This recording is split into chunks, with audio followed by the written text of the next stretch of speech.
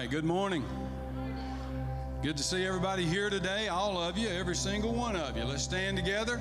Let's worship and praise Him today, whether there's one or two or three, it doesn't matter. Amen? We're going to have a good time just like there's 300 or 400 in here, and that's all good. Let's praise Him and lift Him up. Amen.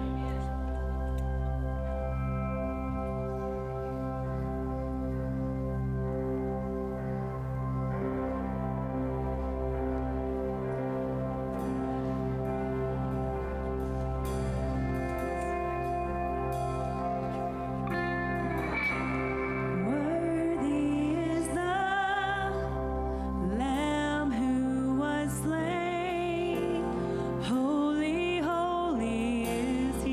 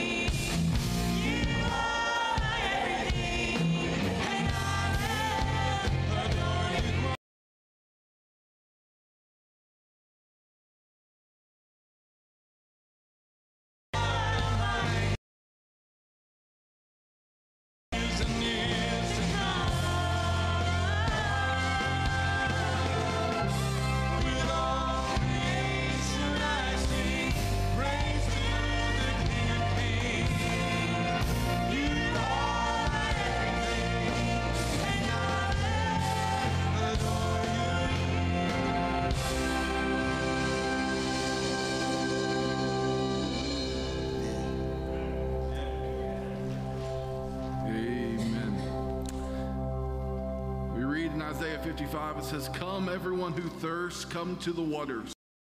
And he come eat.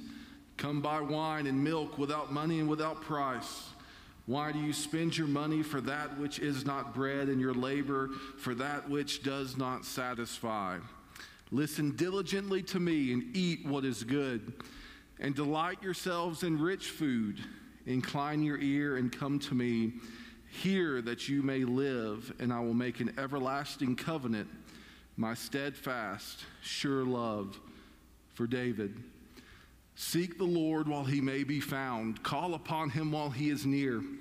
Let the wicked forsake his way, and the unrighteous man his thoughts. Let him return on him and to our God, for he will abundantly pardon." Today we get together around the table and celebrate the Lord and what he has done. So my challenge to us today, church, is let's worship him. Let's make much of him, just as we've talked about today, that he is the one who satisfies our souls. So let's pray as we go into our time of offering, and let us continue to worship. Father God, we love you. We praise you. We thank you. God, thank you for just this opportunity we have. Throughout the world today, there are those who are under threat of persecution. But God, we have the opportunity to freely worship you today. And so God, would you be honored and glorified by everything that is said and done in your house. We pray all of this in Jesus' name. Amen. On a hill far away stood an old rugged cross, the emblem of suffering and shame. And I love that old cross where the dearest hand bears for a world of lost sinners.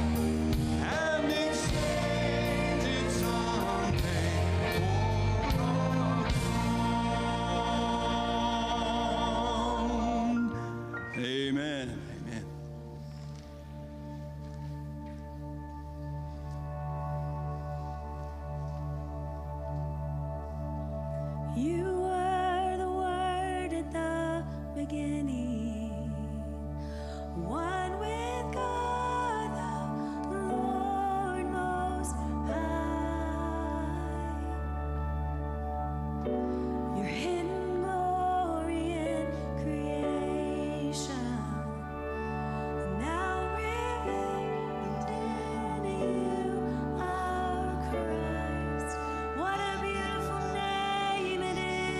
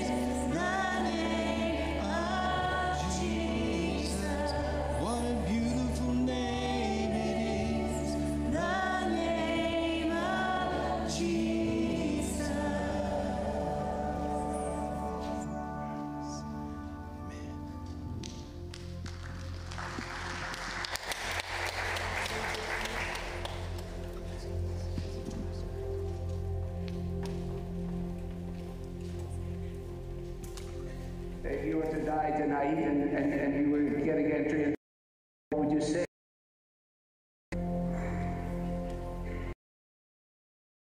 Answer that, and if I answer it in the first person, we've immediately gone wrong. Because I believed, because I have faith, because I am this, because I am continuing. Loved ones, the only proper answer is in the third person, because he. Think about the thief on the cross. And what an immense, I can't wait to find that fellow one day to ask him, how did that shake out for you? Because you were cussing the guy out with your friend. You've never been in a Bible study. You never got baptized. You didn't know a thing about church membership, and yet you made it. You made it. How did you make it? That's what the angel must have said. You know, like, what are you doing here? Well, I don't know. What do you mean you don't know? Well, because I don't know. Well, you know,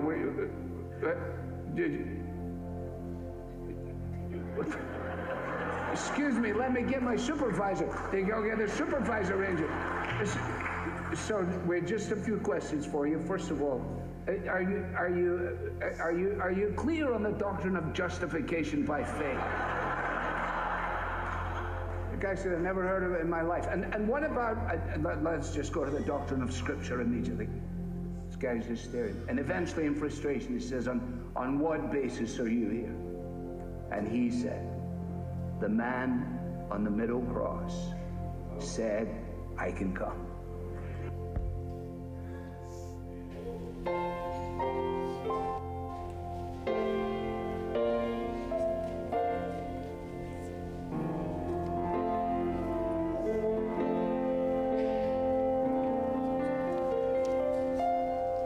Condemned to die on a cross for crimes he had done.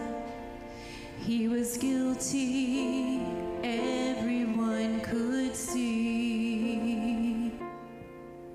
But his destiny, as he looked at Christ and said, when your kingdom comes, remember me. In paradise that day he stood, just like the Lord had said he would, surrounded by those who had gone before. One said, friend, how did you come? What are the deeds you have done? With tears in his eyes, I could hear him reply, there are no merits to my name, no works that I can claim. He who brought me here told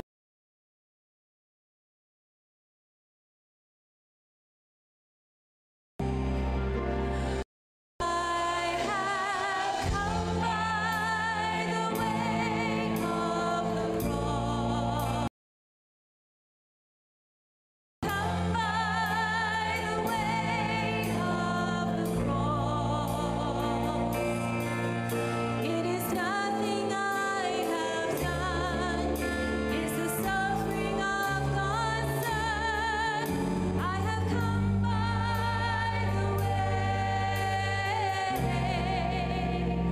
of the cross.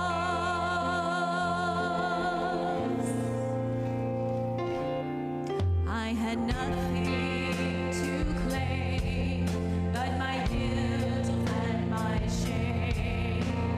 Hopelessly lost, I could not find my way till his glorious light of love shone down on me, and his mercy washed all my sins away.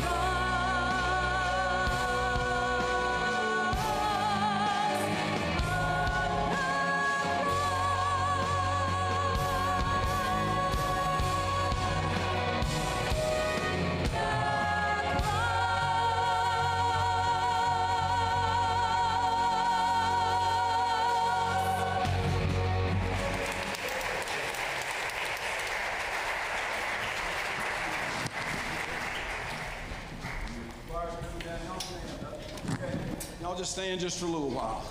Shake hands with somebody around you. Tell them how much you love them, how much you appreciate them. All right, do that.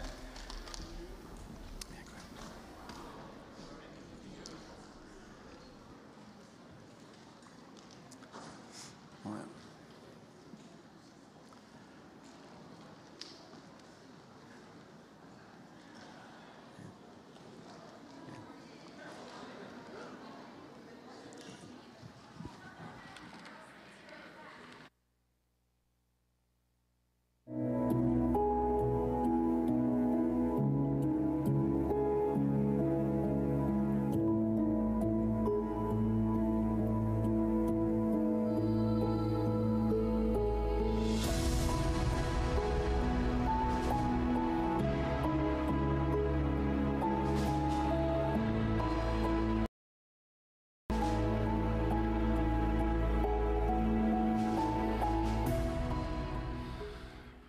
Well, amen. Thank you, Mike and the band and the choir for leading us.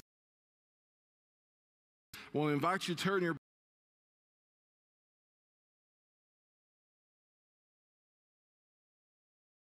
Bible there. Just want to give you a couple quick announcements. Be in prayer next week for our FCA Coaches Day. We're really excited, looking forward to all of the coaches that will be here on campus, and so be in prayer for that.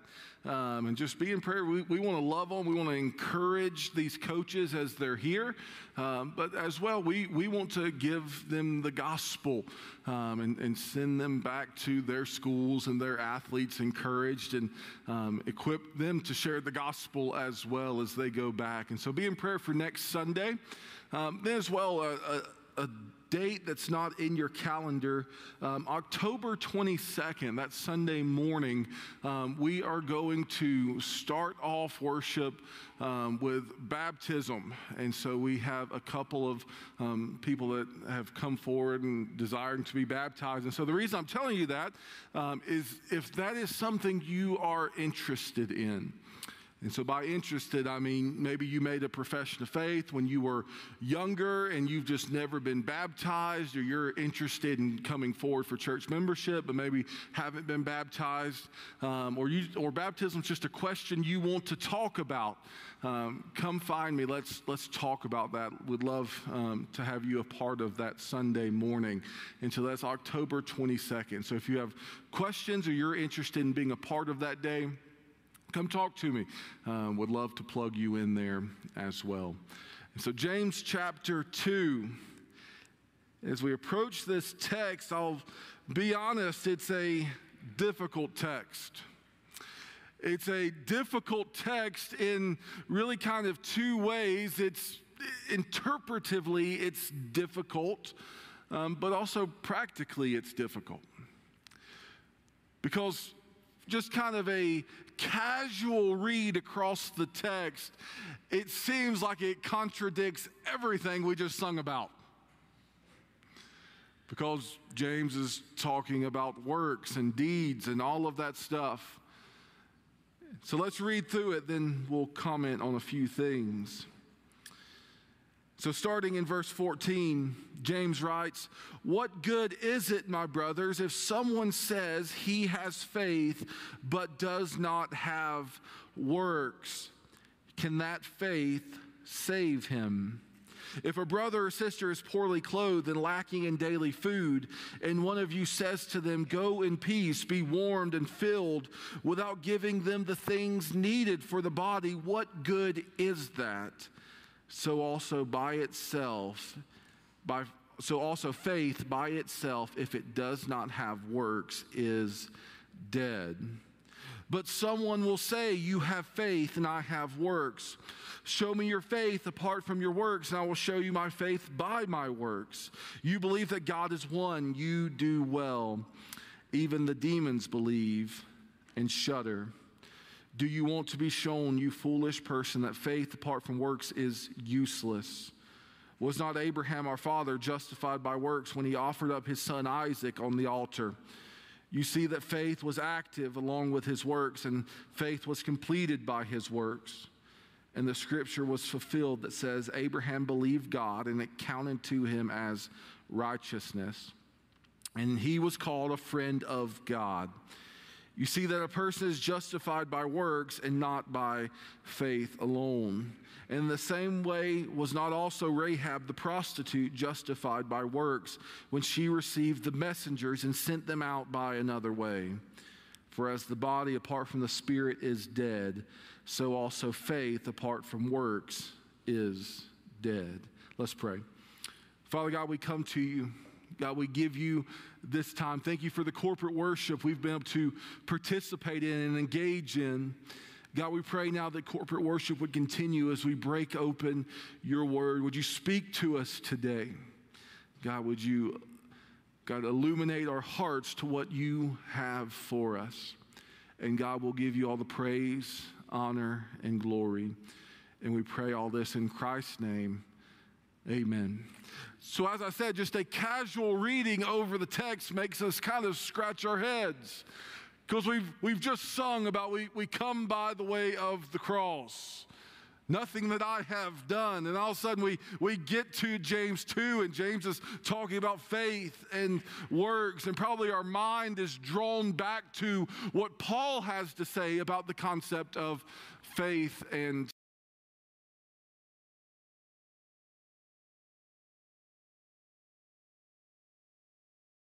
in completely different context. They're writing to two different audiences that are dealing with two different issues. It would be, for example, if you were to sit in during a staff meeting and I was talking to Taylor and Clint was talking to Mike, and in my conversation with Taylor, I'm talking about my ADHD. And I say, yeah, I couldn't watch baseball before. Baseball's boring. It's too slow. But now that they've thrown in the pitch clock, I can watch it a little bit more. It moves a little bit faster. I like that. And then Clint talking to Mike, he's talking about his glory days as a baseball player. He says, I'm not a big fan of the pitch clock. I don't know what his actual preference on it is or not. Just making stuff up. Out of their rhythm, it gets them out of their funk, gets them out of their mojo. Parts of those separate conversations, and you left there and you went, see, Zach and Clint, they're at odds with one another about the pitch clock.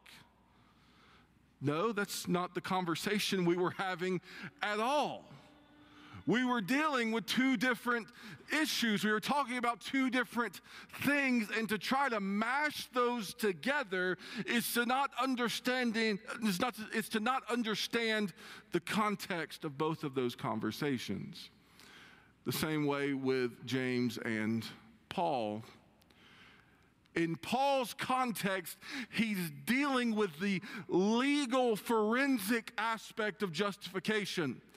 So he's dealing with those who would say you have to believe Christ and be righteous enough. So you have to hold on to these aspects of the law to attain salvation. That's Paul's context. So he's dealing with the top-down vertical aspect of justification. Well, James, on the other hand, he's not dealing with that context. He's actually dealing with a context that's really the pendulum has swung to the opposite side. Well, I believe Jesus, there's nothing else that's really required of me. I believe that. And so James isn't dealing with the vertical aspect of one's justification before a holy God.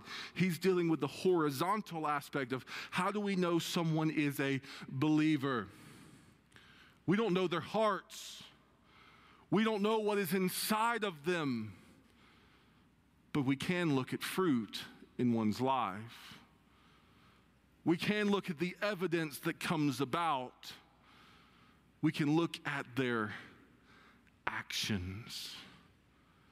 And so this is the context in which James is writing. It's a vastly different context than Paul is writing. So for the sake of kind of where we're at, James is not using faith and works in the same way that Paul uses them, which is why for clarity I've I've adjusted some of the wording in the points to avoid that confusion. And so this morning, there's not an easy break in the text, so we have 6 points, so buckle up and let's go. First, we see the question of a faith without action. A faith without action. Going back up to verse 14, James asks the question, "What good is it, my brothers, if someone says he has faith but does not have works?" So James is asking the question, someone says that they have faith, they trust Christ, they believe, and yet there is no action that flows from that. He says, what good is that? What benefit is that? To say that one has professed faith, to say that one believes, to say that one trusts Christ, and yet there's no tangible action that flows from that. He says, what good is that? But then he asks the follow-up question. Can that faith save him? That little description right there gives us the key to understanding what James is talking about. Can that faith save him? Can a faith that may outwardly profess that Jesus is the Son of God, may outwardly profess in kind of theological concepts, that may outwardly say these things, but there's really no inward heart change, there's really nothing going on, none of my life looks different, is that a saving faith? That's the question James is wrestling with. Because here's the problem. I believe the gospel is powerful. I believe that the gospel can take a dead heart and make it alive. Like, you do realize this morning that the gospel is not about making bad people good. The gospel is about making dead people alive. The gospel is powerful, and hear me, the gospel is far too powerful for you and I to say that we acknowledge it, and yet nothing change about our lives. After we have come to know Christ, there should be a tangible difference in our lives. And this is the point that James is making. Can a profession, a statement that I trust in Jesus, but no action flow from that? Now understand, no action flow from that. So this isn't works pre-Jesus. This is works post-Jesus. Is that a saving faith? So we have this question of a faith without action, but then number two, we have the demonstration of a faith without action. So James gives an example. He says, if a brother or sister is poorly clothed and lacking in daily food, and one of you says to them, go in peace, be warmed and filled, without giving them the things needed for the body, what good is that? So imagine in James' hypothetical scenario here, someone comes in and they're hungry and they have no clothes, and you have the means to meet that need. And you say, well, praying for you. Be blessed. Go about your day. All the while, I've got the hot meal in the other room. I've got the spare clothes in the car. Be blessed. I'm going to pray for that need. This is the point that James is making. This is the demonstration that you may outwardly say the right words, but there is no action that flows from that actual profession. This is the example that James gives. That how many people come into your life and you have the means to meet that need. Do we actually meet the need, or do we offer a blessing? Well, we'll pray for that. We'll lift that up. What if someone comes in need, whatever it may be? It may not be someone that's poor and destitute and needs clothes and needs food. But what about just the single mom in your community that may just need somebody to come alongside and help her? Man, I know your kids are crazy. I'm going to pray for you. Instead of coming alongside to encourage and say, hey, I'm not just going to pray for you. How about you go to dinner and let me watch the kids? What kind of difference would that make? A faith that acts. So we see this demonstration of a faith without action, but then we see the declaration of a faith without action. Verse 17. So also faith by itself, if it does not have works, is dead. So faith, just this mere profession, just this mere outward saying these words, but nothing else happening, without action, without works, James describes it as dead. This is harsh, hard language. It's dead. James does not mince words here. He does not sugarcoat this. If you haven't noticed, James is not one to sugarcoat things all throughout his epistle. He doesn't sugarcoat this. He says, I want you to understand. But why? Because this is a serious matter. That one who can proclaim to love Jesus, follow Jesus, proclaim faith in the gospel, and yet there be no change, no fruit from that, that's a dangerous position to be in. That's why James describes it as dead. So we see the question of a faith without action, the demonstration of a faith without action, the declaration of a faith without action.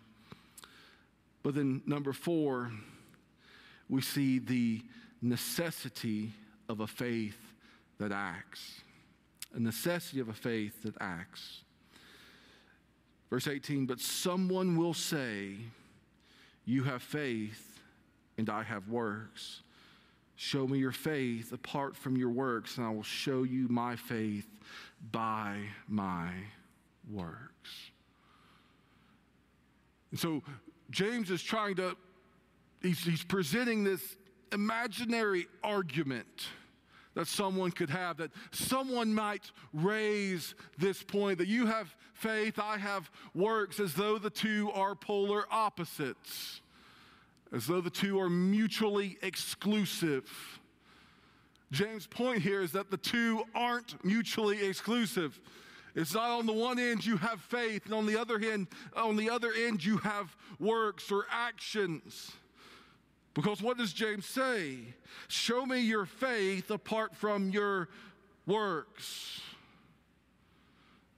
That what does your works, what does your actions actually demonstrate what you believe?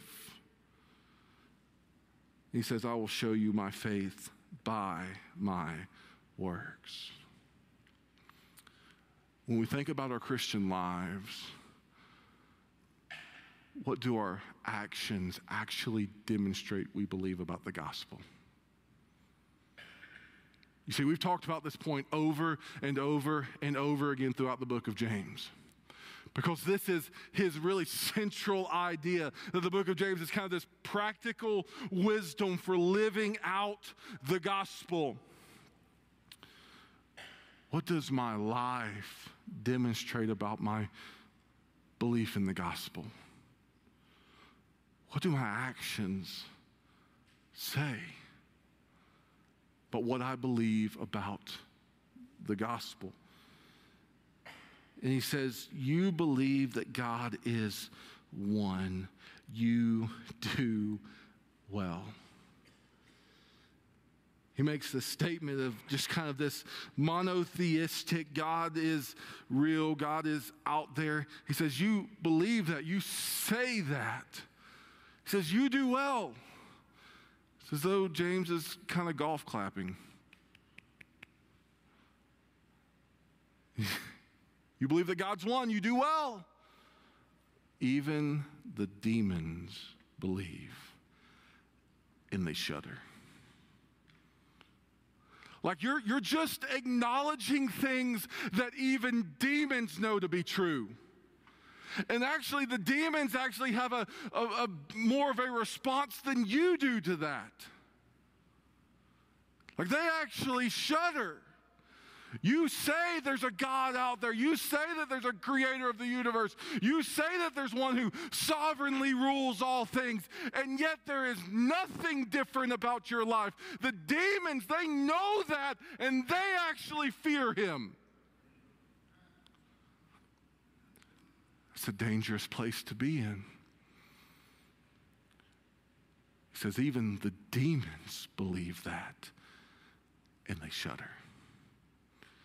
That they actually fear him.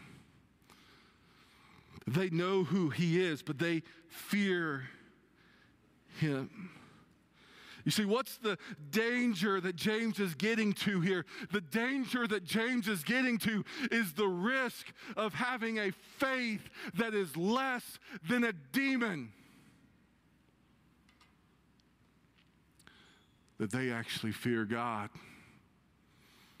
They know that their end will come. But yet we can know all of this truth and go about living our lives as though it doesn't matter. That's the danger. You see, the Christian life is more than just an intellectual assent to a set of theological facts. It's more than just the tip of the cap to, I believe that God is real. I believe that God is one and he is a Trinity. I believe he sent his son, and his son was a historical figure who walked across the face of the earth. And I believe that he died, and I may even acknowledge, yeah, there's good historical evidence that he rose from the grave. But that's not actually believing the gospel. It's not about just acknowledging these facts when there's no when there's no recognition. It's not just that God is holy and he is righteous. It's that I'm a sinner and I stand as an enemy against him. And it's not just that Jesus came and he died and he rose from the grave. It's that he did those things because I was an enemy of a holy God, so that I could be reconciled against or back to him. And he rose from the grave so that I could spend eternity back with my Creator. You see, it's not just here's some intellectual tidbits of history that I believe to be true. It's understanding the gospel. And that based on that, there should be a flow of action that comes out of my life. Like I can't believe that set of facts and be the same, can I? Like I can't believe that I was unholy and God is holy, that God is righteous, and yet he loved me in spite of me, and he loved me so much that he sent his son to take my place so that I could be reconciled with him. Like I can't believe that and stay the same. There should be a difference that flows from the gospel.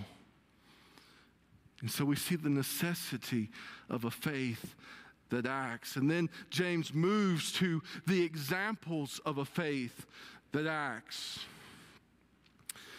He says, do you want to be shown, you foolish person, that faith apart from works is useless. So he gives an example. Was not Abraham our father justified by works when he offered up his son Isaac on the altar? You see that faith was active along with his works, and faith was completed by his works. And the scripture was fulfilled that says Abraham believed God, and it was counted to him as righteousness, and he was called a friend of God. You see that a person is justified by works and not by faith alone. So James gives the illustration. He goes, think back to the Old Testament. Think back to Abraham. And we think back to the story of Abraham. That Abraham was promised that he would be the father of many nations. And yet, he was old. His wife was old. And things weren't looking good. Things weren't looking promising for the promise of God. And yet, Abraham is gifted a son, Isaac. And in this joyous moment, they have Isaac, and it's probably a few years after. Isaac's probably a little bit older when they go to the mount. But Abraham is commanded to sacrifice his son. But God, you promised I would be the father of many nations. And currently I have, not to get into the other stuff, I've got another offspring over here that I shouldn't have had, but I've got this offspring here that was promised to me, and now you are telling me to go sacrifice this offspring that was promised to me. God, I don't understand how I can be the father of many nations if I sacrifice this one child. And yet, Abraham goes. Why? Because he trusted God. You see, his faith in God caused him to act. He could have sat there and said, yeah, I believe God could do it. I believe God could make me the father of many nations. I believe he could do it. But I ain't doing that. That's crazy. You see, his faith caused him to act. His faith led into works. His faith led into actions. It was not just Abraham sitting in his room by himself saying, I believe God can do this, and then stayed there. His faith, his trust in God being God caused him to act. So this is the point, that this is the illustration that James is making. And he says, in the same way, was not also Rahab the prostitute justified by works when she received the messengers and sent them out by another way? How did Rahab demonstrate her faith? How was her faith visible? I absolutely love the story of Rahab. If you got time, go read it. So you see, it's kind of interesting, because they're about 40 years removed from when they should have went into Jericho. They're about 40 years removed from that, because there was some wandering that had to take place in the wilderness. But sometime in that 40 years, Rahab, when the spies come to her, Rahab makes the statement, we've heard about what your God did crossing the Red Sea. They'd heard the rumors, Mike, of what God had done. And Rahab trusts God simply based on the rumors that she had heard about what God had done coming out of Egypt. Like, there's no church in town. There's no synagogue. There's no temple in Jericho. There's no tabernacle. But she had heard about what God had done. And when the messengers come in, when the spies come in, she keeps them safe and leads them out and gives them a sign for when they come back. solely based on what she had heard God do. And this faith caused her to act. You see, it would have been easy for her to go, listen, that was just a rumor. I just heard about that. I mean, that happened like 40 years ago. That was a long time ago. I don't know about that stuff anymore. I think your God may be true. I think your God may be real. But listen, that's just way out there stuff. I would rather not rock the boat and just kind of stay in my house while y'all are running through the city for your life. But no, her faith caused her to act. So you see, this is the point that James is making, because we go back to verse 24. He says, you see that a person is justified by works and not by faith alone. James is not talking about the same context in which Paul is talking about faith and works. James is talking about how is one's faith demonstrated. How can we see one's faith? How does one demonstrate that they are in right relationship with God? It's through their action. How can we see that? Through the life that they live. That is how one's faith is demonstrated. So we see, and then last, we see the life of a faith that acts. Verse 26. He says, for as the body apart from the spirit is dead, so also faith apart from works is dead. So he wants you to think about a dead corpse laying there. There's no life, there's no animation. There's nothing about it that is alive. He says, I want you to understand that this is what faith looks like when it does not act. That this is what faith looks like when there's nothing that's going on. It's just like a dead corpse. So we see that a faith that is alive demonstrates that it is alive. A church that is alive demonstrates that it is alive. Why? By saying that we are alive? No. By demonstrating that we are alive. You see, this brings us to our central idea this morning. The gospel produces a faith that brings about action. It's really simple. The entire book of James has been pretty simple points of application and concepts.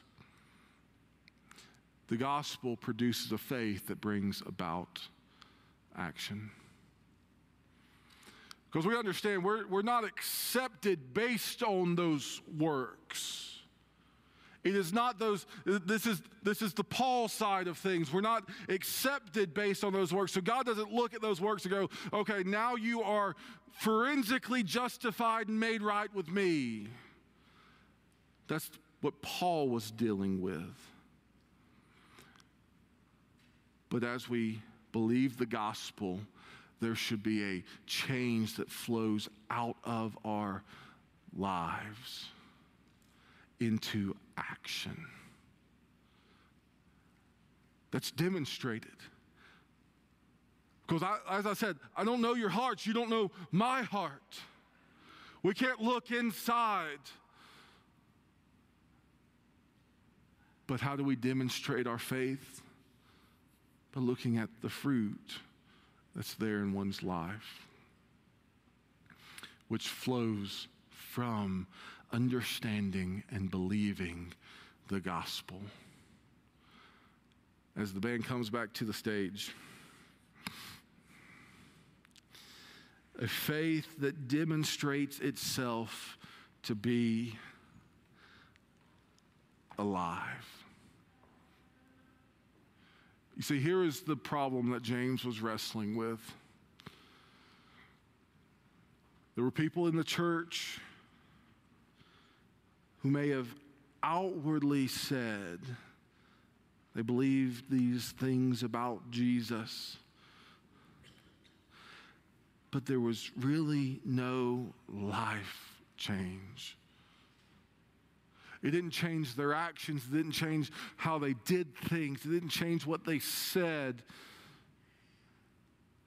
So James is going, I'm afraid you have been sold a false bill of goods. Why? Because the gospel produces a change in one's life. A change that is demonstrated by how one lives. Does this mean we're going to be perfect? No. Does this mean that there sometimes will be seasons when maybe there's more fruit than other seasons? Yes. But there should be fruit. And I'm afraid, just as in James' day, it's easy in the church to think we've actually believed the gospel when we just kind of say, I believe these particular facts about Jesus, and not actually believed the gospel. And so, church, here's my question for us today as we prepare to close. Has the gospel produced a faith in your life that brings about action? Has the gospel produced that? Or are you able to look at the gospel, the good news of what Christ has done, and go, that's true, but I just want to stay right here? It's a dangerous place to be in. Why? Because, as James would say, you don't even have a demonic level of faith, because they actually believe these things and actually fear God. As I said, this is a hard text, but this is the Word of God. And we have to wrestle with that. So my challenge to us today is to examine our own hearts, our own lives. What have we believed about the gospel? And what change has the gospel brought about in our lives? Because again, as I shared before, the gospel is powerful. The gospel is powerful to work in one's life. And when I understand the gospel of who I am in the fall, who Christ is and what he accomplished on my behalf, and that he saved me and accepted me and adopted me as a son, and has saved and accepted and adopted you as a son or a daughter, is that a place where we can sit there and be indifferent about that? No. That these actions are not so that we would be accepted by God. These actions, these works are not so that we would be adopted by God. These actions aren't so that we would be forgiven and redeemed by God. These actions take place because we have already been all of those things. That's what I mean by it flows from the gospel. So as we close, if you need to come pray, this altar's open. If you need somebody to pray with, I'll be standing over here. Pastor Clint will be standing over there. But what do we believe about the gospel? And does it produce a faith that brings about action? Let's pray. Father God, we love you. We thank you. We praise you. God, thank you for the opportunity to break open your word. I know it's a hard word today, but God, it's your word. God, would you take your word and pierce it into our hearts and be drawn close to you? We love you. We praise you. We pray all of this in Christ's name. Amen.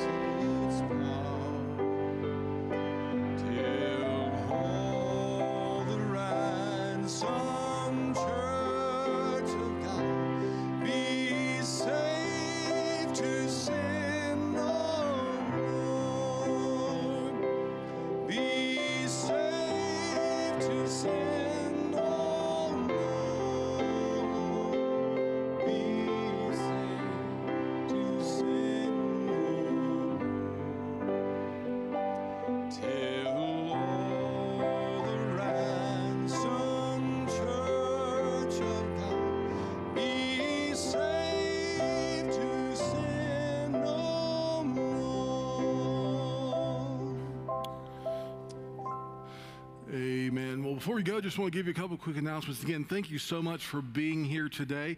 If you're a first-time visitor with us, we just want to thank you for being here. We'd love to connect with you. There's a visitor card somewhere in the seat back near you.